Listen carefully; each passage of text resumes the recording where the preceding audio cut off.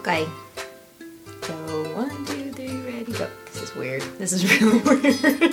Take 2.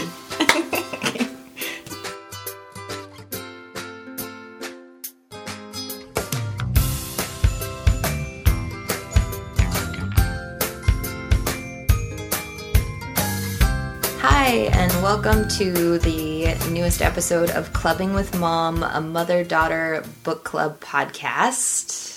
I'm Mom, Laura. And I'm daughter, Megan.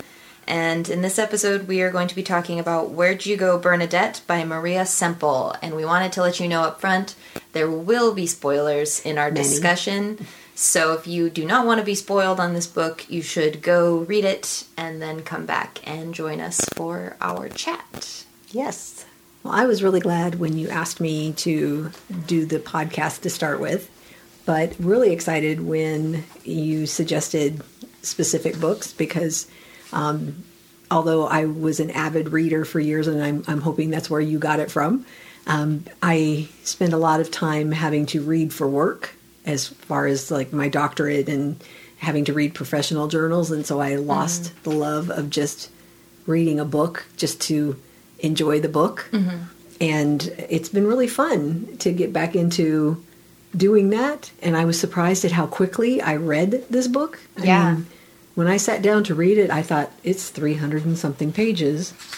And I am, an elementary school principal and trying to do all these other things. Mm-hmm. And I thought the only way I would be able to do it possibly might be in some kind of recorded form because I drive an hour and a half one way each way to go to work and home. But seriously, when I sat down to read it, it went so quickly. Yeah, for sure. And I think that is a large part.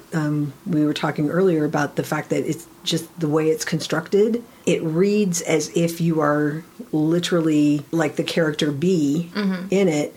You are experiencing what she experienced when she got this envelope. We should probably rewind and give like a summary of what the book is about. There you go. But sort of also going back to your point about like having to read for various academic and professional reasons. Like I had the same experience in college where I didn't actually read that much for fun. And so I likewise had to sort of train myself to read for fun again.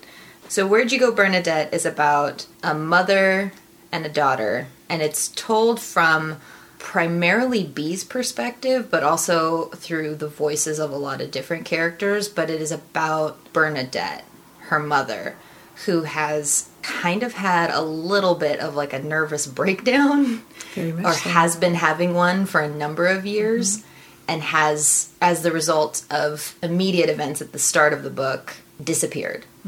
And B is trying to figure out what happened and where she might have gone.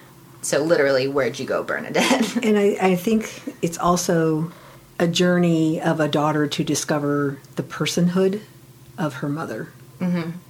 So in that case, it's so much more about where not even just where did you go physically, but when did you stop being Bernadette? Where did you go during this period of time that was so much of B's life that she literally didn't know who her mother had been?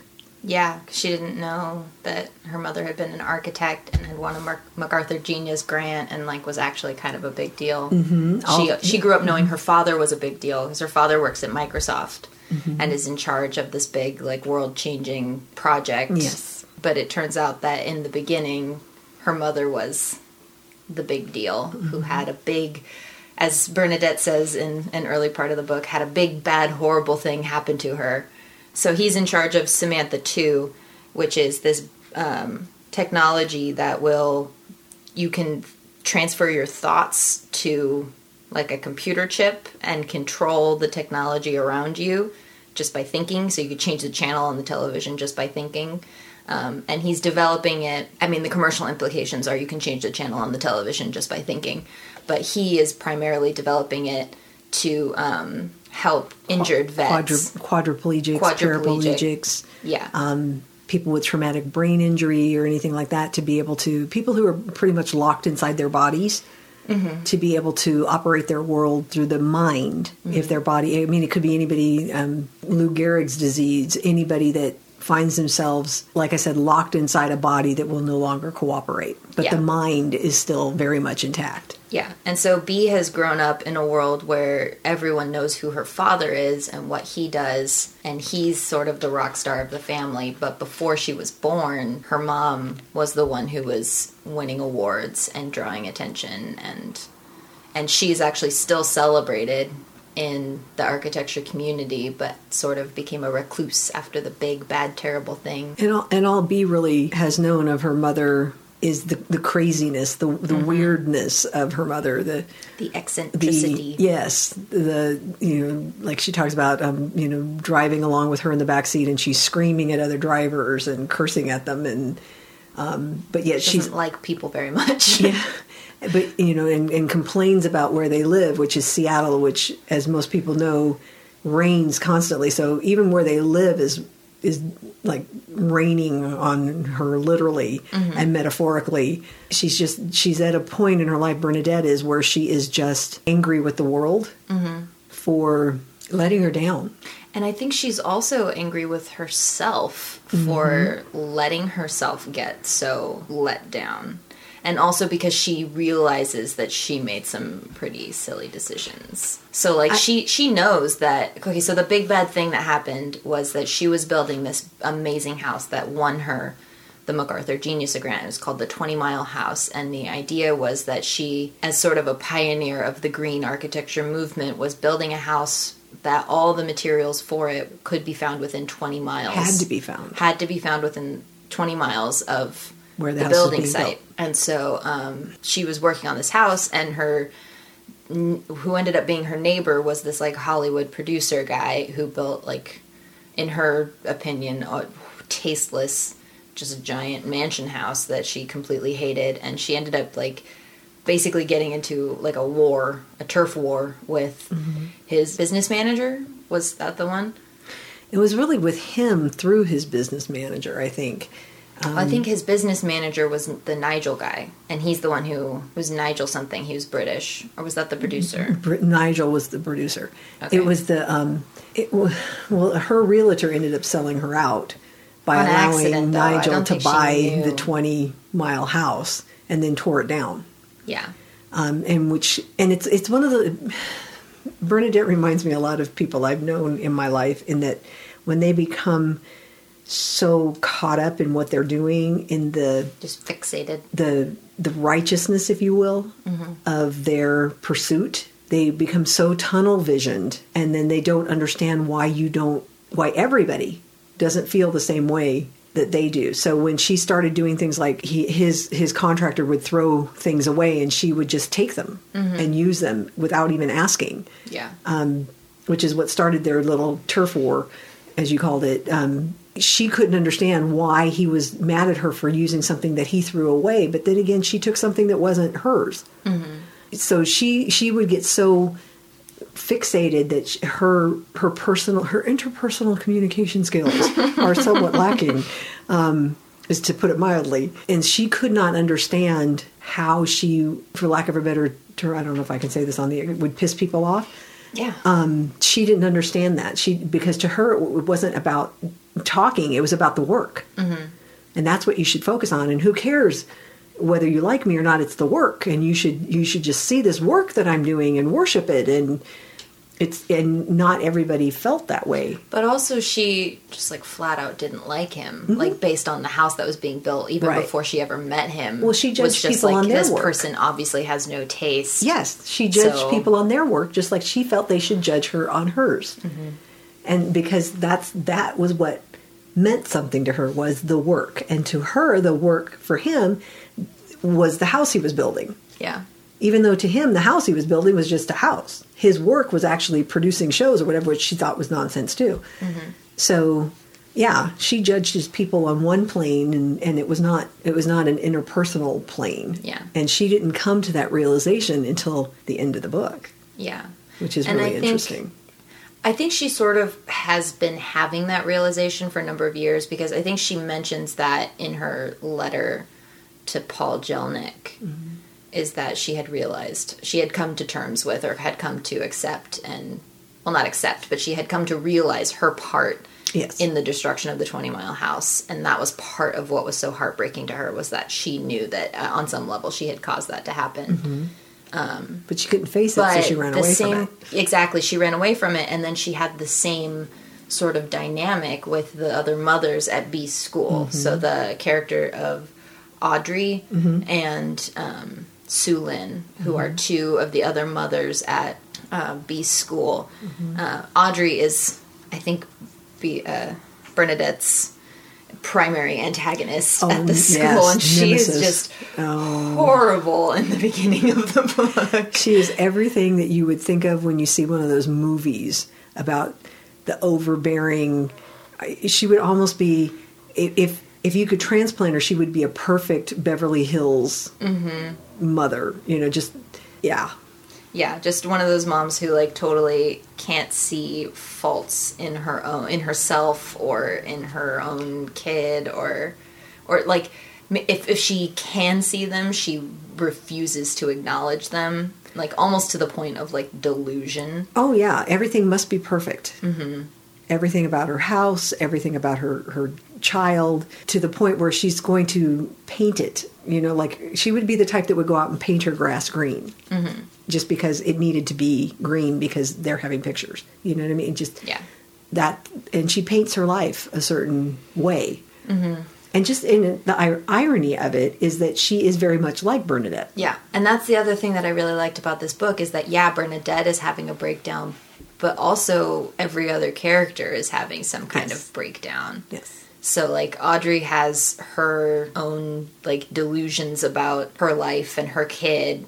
She keeps getting told by the principal of the school that her kid is selling drugs and a drug addict, and she's just, completely denying it until she is literally, like, in the room with him and other drug addicts. She's not only denying it, she's challenging everybody else around her. I mean, she's not just quietly going away and saying, oh, that's not true. She's going after anybody who dares to say that her view of the world is wrong.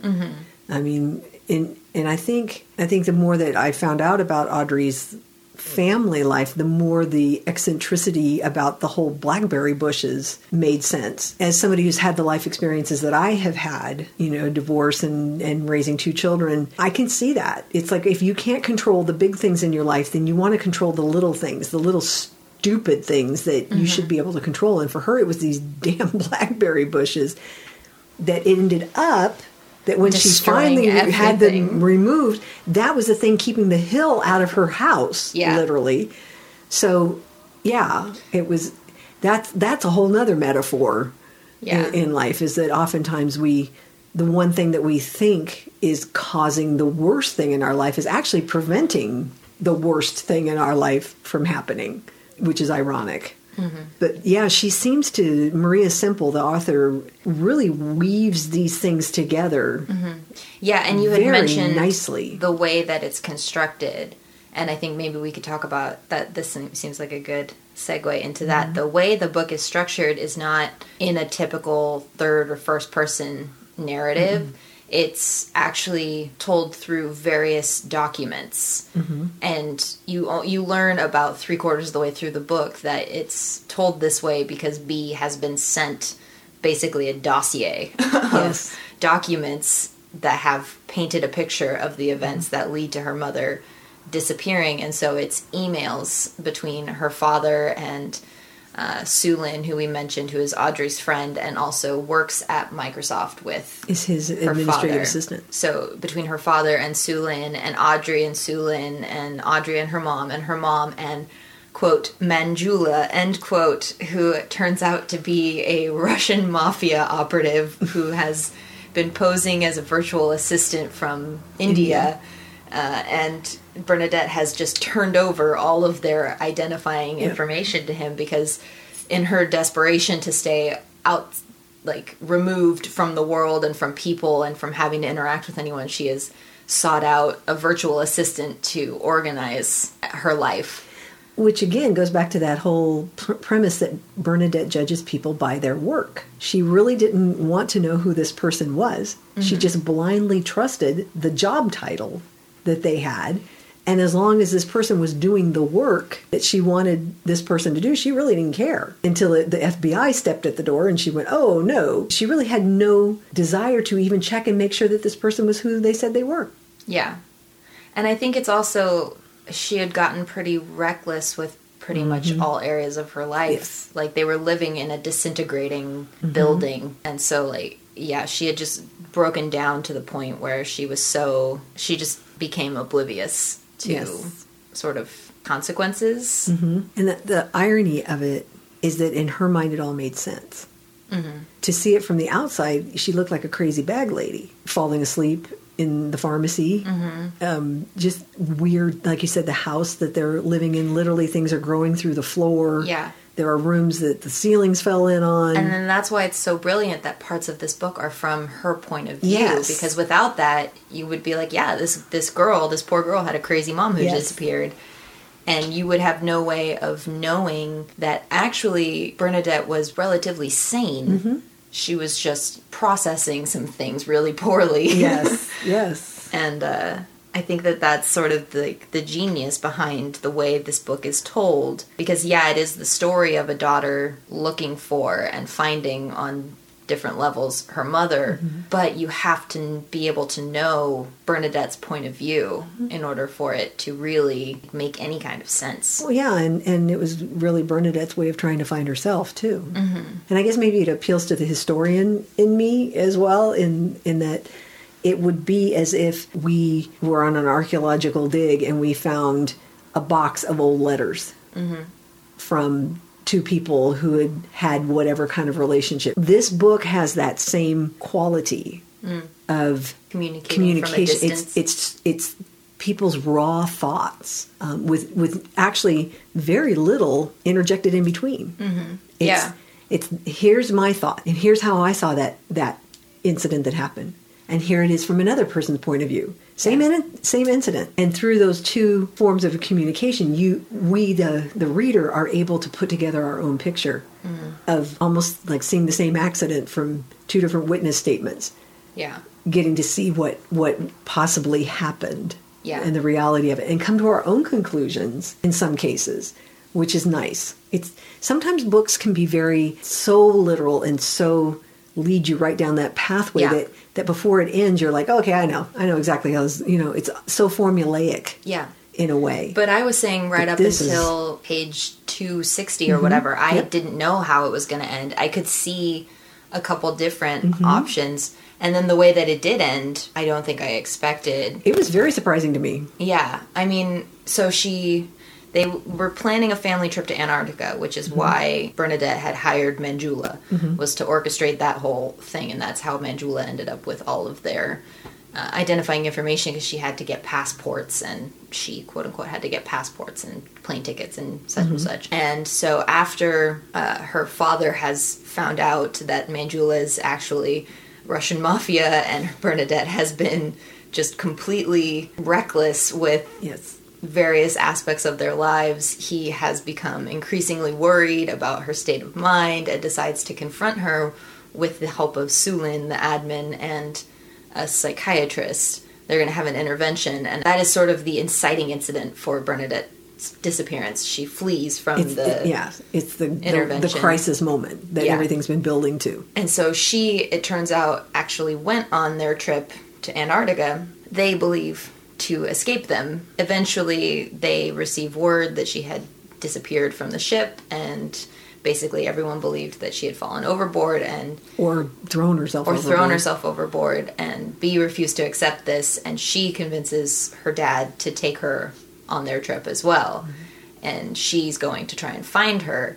And even up until that moment, I wasn't sure whether or not she was actually going to find her, or if it was going to turn out that Bernadette had fallen overboard or had actually killed herself. But then it turns out that she had stowed away aboard a scientific vessel and found passage to one of 3 stations on Antarctica, and has thrown her hat in the ring to design a new building. To design the new South Pole station, and has found renewed interest in life. And she discovered herself in this journey that she had been fearing, because she didn't like to travel, and Didn't want to be trapped on a boat with people. Felt claustrophobic doing that, and then had heard because the waterways there were so treacherous that seasickness and all of that, she just was dreading every step of just the thought of this journey became her salvation. Is another, it's literal, but it's also metaphorical.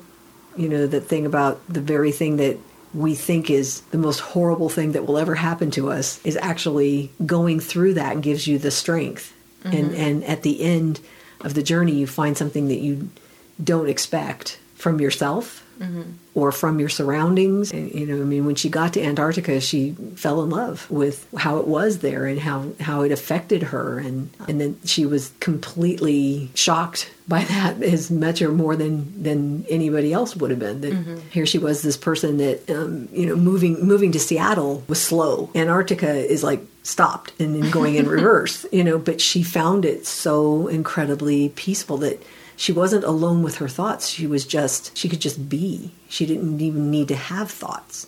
And so, like she said, for once, she wasn't thinking about anyone, even herself. She had become so incredibly narcissistic without realizing it. And I think that's true for a lot of women especially. And it's ironic because here we are in 2016 still talking about this kind of thing. But it is true that as women, our roles are so incredibly complex in the world. And large part of it is because we can bear children. We hold the weight of the future of the human race. I mean, pressure. Seriously, no pressure there. But we do. I mean, if women decided tomorrow we, as a sex, we were never going to have children again, the human race would cease to exist. Men could decide, and we would just find another way. But we literally hold it in us to do that. And yet, we still have the same motivations and dreams and desires to create and to impact the world that men do. But there's a point in our lives where that almost has to be put aside so we can do the other. And then how do you pick it back up again? How do you find yourself? And that's one of the parts in the book too that we haven't discussed a whole lot, is the fact that she had so many miscarriages before she finally had the baby that survived but had the heart issue. And it sort of compounded her sense of failure from the house, because she talks about how everything I create is destroyed. It ultimately dies or is gone. It doesn't ever live on like I envisioned it living on. And so she has the trauma of the house being destroyed out from under her, followed by the trauma of several miscarriages. And it's interesting too that she runs away to Seattle in an effort to not deal with the tragedy of her work being destroyed. And then I don't know if they talked about how long after moving to Seattle they started trying to have children, but I feel like maybe that was her way of I think, trying to escape. Well, not escape, but like just start creating again. But like creating differently, like sort of like children became like a plan B. Like yes. The house didn't work out. That created the architecture thing isn't working something out. Else. Yeah, and then that wasn't working out for her either, and so I think it just compounded her sense of failure as a human being, as a creator, as a woman, as like... And this might sound a little strange, but I can totally relate to this, is that, okay, so I'm not allowed to be happy. Being happy is just not in the cards for me. Yeah. So therefore, that's just how I'm going to approach life then. I'm not allowed to be happy. So I'm going to stop looking for being happy. And it's a very defeated outlook. And from that defeated outlook comes that anger of, I'm not allowed to be happy, but everybody else is allowed to be happy, so I'm going to be mad at all the people that are allowed to be happy when I'm not allowed to be happy. And so there's that anger that, again, the world somehow has stacked everything against her. And so she feels like she doesn't owe the world anything. The world owes her. And, you know, if they're not happy with how she does things, then they can just all and die. I don't even know if she feels like... I don't think I got the sense that she felt like the world owed her anything so much as she was just done with the world. Yes. She was like, you know, this world keeps screwing me over, so I'm just going to, like, disconnect from it. And I don't... And then also, like, from her disconnected perch, she, like, was also judging But that's what I mean. Everybody. I guess that's where I felt like it's kind of that I'm going to disconnect but not really disconnect.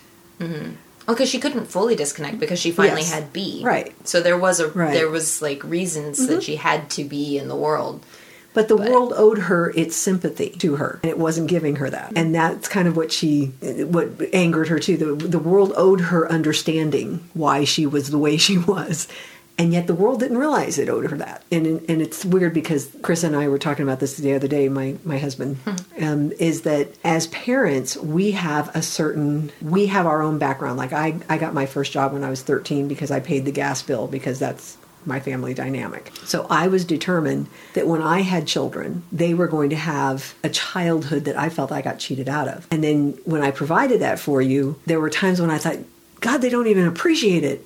And then I just think to myself, well, it's because you didn't have the upbringing I had to know to appreciate this, Bernadette treats the world that way. Why don't you understand me? Why are you nits the way you are towards me? And why do you value these things that don't mean anything, and her judgmental attitudes towards looking at the other mothers, but at the same time desperately wanting to be a part of it, just wanting to be accepted and in a way comforted, validated, but being prickly at the same time. And when Audrey, strangely enough, finally came to terms with her own life and realized the truth of her son, and how the facade of everything that she had broke, is when she realized how Bernadette felt. Well, and then she also realized like what her actions had done. Yeah, she realized that she had actually impacted another like human being, not just the idea of this woman that she just really didn't like. Yes. Like she had sort of also created a version of Bernadette in her head. Yes. And that served her purpose, and she realized Bernadette had done the same. Yeah. And so then she had gained access to the dossier, the FBI file on Bernadette and Manjula, and she reads it and she realizes that Bernadette's husband was planning to send Bernadette to a mental hospital, and the like crux of his proof that she was a danger to herself and others was that she had quote unquote run over Audrey's foot in the parking lot, but that hadn't happened. She made it up, and she even went to the emergency room and like demanded x-rays and like Vicodin and all this nonsense for nothing. And she realized that action was about to have this hugely negative consequence on another family, and that was her sort of come to Jesus moment of, oh crap, I need to take responsibility for myself. And then she goes to Bernadette's house and actually helps her escape initially from the intervention. And then ultimately she is the one who sends the full file to B. And that's how we come to have been reading the story. Audrey had lost everything as well. I mean, her house literally was filled with the mud from the hillside from Bernadette's house. Her husband had left her. They moved in with Sulin, even though Sulin didn't really want her. No. So, and then then she finds out who her son really is. So she finds out about Kyle before she moves in with Sulin, actually, because he's having a party in the hotel where they are living after the mudslide. And she has sort of a mini breakdown there. And then they move in with Sulin, and her husband refuses to move out of the hotel and move into Sulin's house with them. And then she finds the file while she's living in Sulin's house. Because Sulin has it because she's holding on to it for Bernadette's husband. Because they have been becoming increasingly close, which is another thing we haven't really talked about, was the fact that... And the end of the book never really addresses the fact that Bernadette's husband has slept with his admin and she's pregnant with his child. Like, how did that affect Bernadette and Elgin's relationship? Well, but you do get the feeling at the end when she says, either she's like determined he to forgive, kicks her out or I will, kind of thing.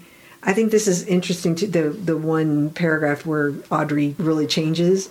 My sworn enemy was being sent away to a mental institution. It should have been cause for celebration. Instead, I sat on the hall bench, my whole body quivering. Everything fell away but the truth. Bernadette never ran over my foot. I faked the whole thing. The mudslide, Bernadette removed the blackberries exactly as I asked her to do. A full hour must have passed. I didn't move. I just breathed and stared at the floor. I wish the camera had been trained on me because it would have shown what it looks like for a woman to be awakened to the truth.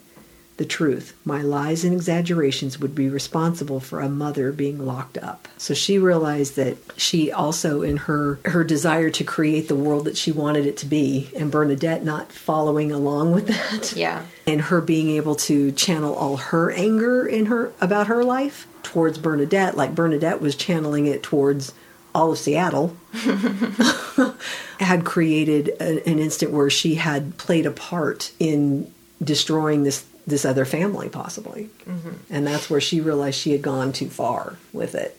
Yeah. So yeah, that was...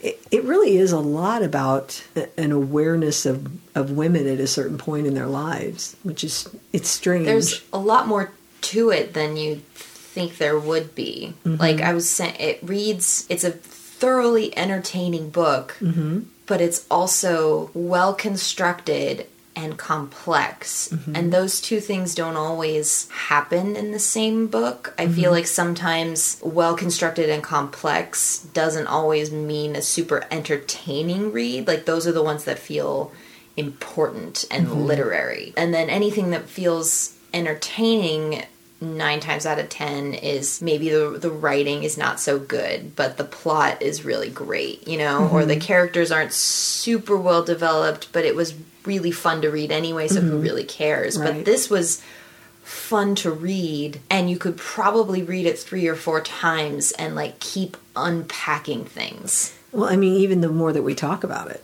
Yeah. The more that I have come to realize that there are some really deep things in here. I mean, the fact that even as a grown woman, there's parts of me that act childish at times. And you know what I mean? I have mm-hmm. to remember that, you know, I'm the adult. Torch. You have to torch yourself. There you go. Time out reality check. Seriously. Which is Sue Lynn's thing. She's a member of the VAV, the Victims Against Victimhood, because apparently she had... an abusive husband.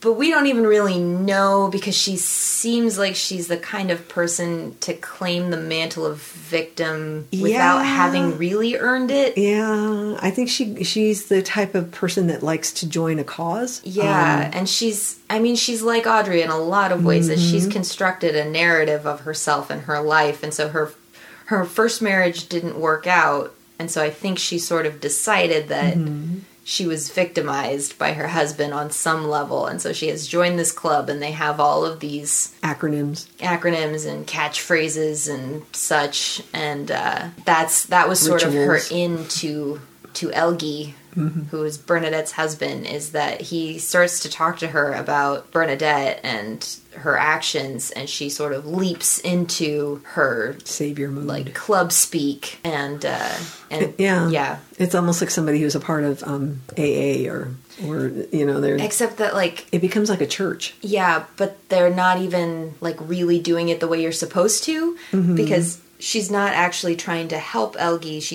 She even herself at one point finally admits that she was preying on a vulnerable person. She sort of sensed an opening, mm-hmm.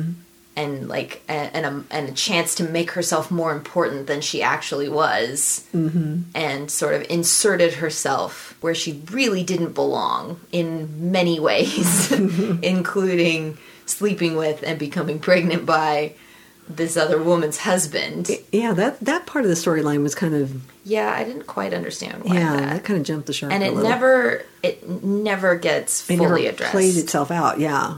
It's just sort of, okay, there it is. Yeah, like we don't get to know what Bernadette thinks about the fact mm-hmm. that... We don't actually get to know if Bernadette finds out, or how she finds out, or... We kind of assume she does, I think, because I'm sure that B would have told her at some point. I can't imagine that she would not even would have told her. Yeah, exactly. They probably both would have told her. I mean, because when she comes back, which she's intending to do, it's going to be painfully obvious. Mm-hmm. I think I get the impression that she does know, and that she's going to, you know, that she has come to terms with the fact that she had a part in pushing him that direction. Yeah. As well, because she wasn't available to her husband in many different ways. I don't know, that is, I mean, I understand the author putting in there that he would have slept with her. The mm-hmm. whole pregnancy thing, though, is kind of odd. Yeah. Why there had to be a pregnancy from it. Like, I don't see how that forwarded the plot. I mean, B was already angry with her dad even before she found out about the baby, so that really didn't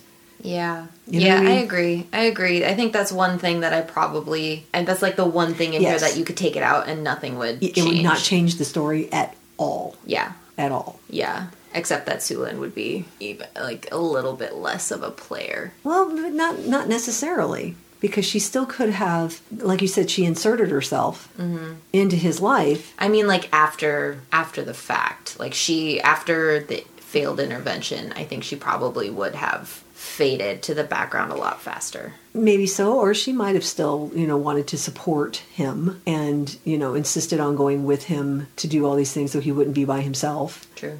I could see her still doing that in an effort to show that things are still okay, even after they've been physical. It's going to be okay. We wouldn't have gotten that really great frantic email from her in the internet cafe in Argentina, where the keyboard with the B's and the P's switched, where she kept saying she was pregnant with his baby. I laughed so loud.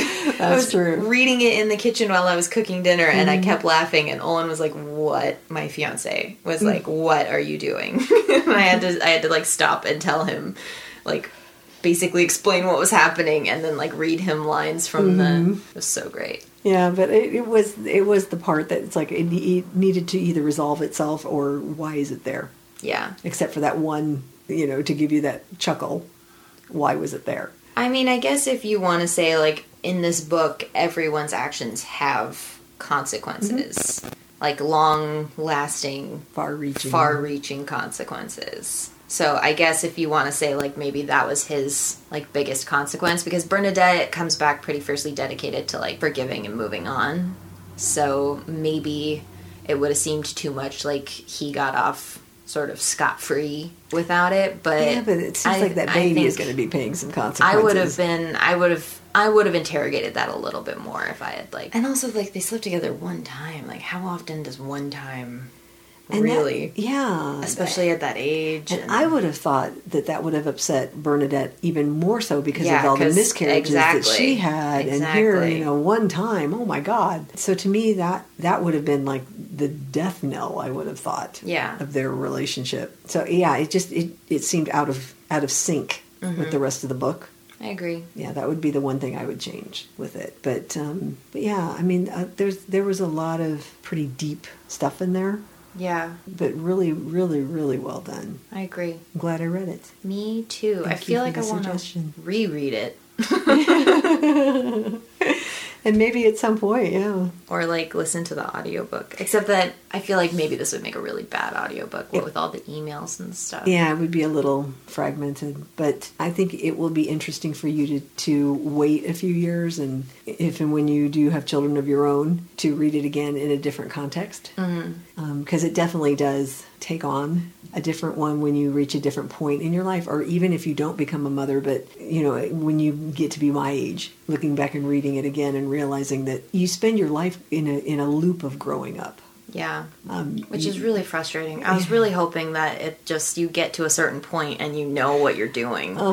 It's heartbreaking to have that moment where you're like, oh crap, you mean this is it? I am always going to feel like I don't know what's happening. Yes, and you're forever going to be inventing and reinventing and reacting and planning. It's what makes life exciting, but it's also what makes it stressful. It's true. And it leaves you open to disappointment. But it also leads you open to fantastic journeys. I mean, just like her going to Antarctica was something she had never thought she would ever do, and she ended up through all these circumstances actually doing it. I think of my own life in these last 3-4 years has taken such a change that I would never have predicted a few years ago. School time. Do you hear birds? I do. Like ducks quacking. Where did that come from? I don't know where to go, Bernadette. Are there ducks in my house? I know, seriously. Is that Tucker? Was Tucker quacking? Tucker's quacking. Tucker's a Yorkie. I think it would be interesting to read it from the other perspective, because I know as a daughter, I am always fascinated with stories of the moment in which you realize your parents are people. parents don't like grow out of the ground. In a pod. Yeah. Yes, that's Because true. it's a really weird moment. It is. So I'm always fascinated with those stories. And so it would be interesting to sort of get on the other side of it and like find out what it's like to have someone have that moment about you, like of realizing, oh yeah, you're a person. I remember when you first realized I had another name besides Mom. Yeah. You're like, why are they calling you that? Why are they calling you Laura? Because that's my name. It is? What do you mean that's your name? Your name is Mom. No, I have another name. Why do you have another name? I don't have another name. It was funny. Sort of along the lines of when it was Megan Joy Reinhardt, Mama Joy Reinhardt, Nana Joy Reinhardt. It was very cute. But yeah, there is that moment. And I think for B in the book, this was in a lot of ways another of those moments to realize that her mother had all these deep thoughts and these deep feelings just like she did. And that her mother had hopes and dreams that didn't get fulfilled the way she wanted to. And other children that she didn't get to love. Yeah. And that would be tough. Yeah. But it was really, really well done. Super well thank done. you. Highly, highly recommended. Yes. Highly recommended. The quote on the front of mine is from Jonathan Franzen, who's another pretty famous author. It says, I tore through this book with heedless pleasure, and I think that pretty well captures my experience. Yeah. Because I really did. Like, I think I read this whole thing in like 6 hours. Because you can read like 50 to 100 pages at a time and not really realize that you've read that much. Yeah, I remember when I told you I'd finished, you were like, oh my God. Yeah, you read it in like a week. I know, seriously. Which is like really impressive because you like work full time. And I didn't even sit down every day to read it. That's the thing, is like you said, you sit down thinking, okay, I'll read a few pages, and then you're like 100 pages into it going, wow, okay, that was quick. Yeah. Because it does lead you going, oh, okay, I'm just going to read this one other thing here. Yeah. Just one more. And you find and it's divided into sections, which makes it really nice too. So you can just read that section and then go on to the next one, which is nicely done as well. So well organized, well constructed, well written. Well done, Maria Semple. Yay. Good job. It'd be interesting to see if there are other books that she's...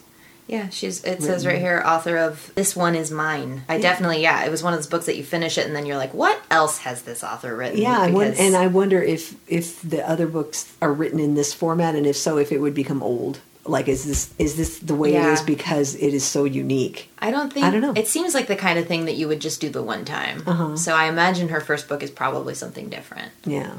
Which makes me wonder if I would like it as much, or if I liked this as much as I did because of the story coupled with how it was constructed.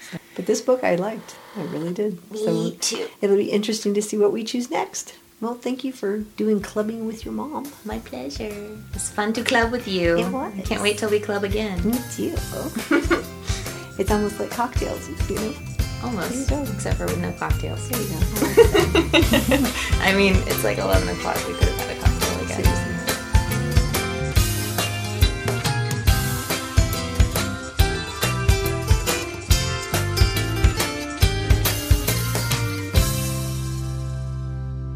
Okay, cool. I'm turning it off now.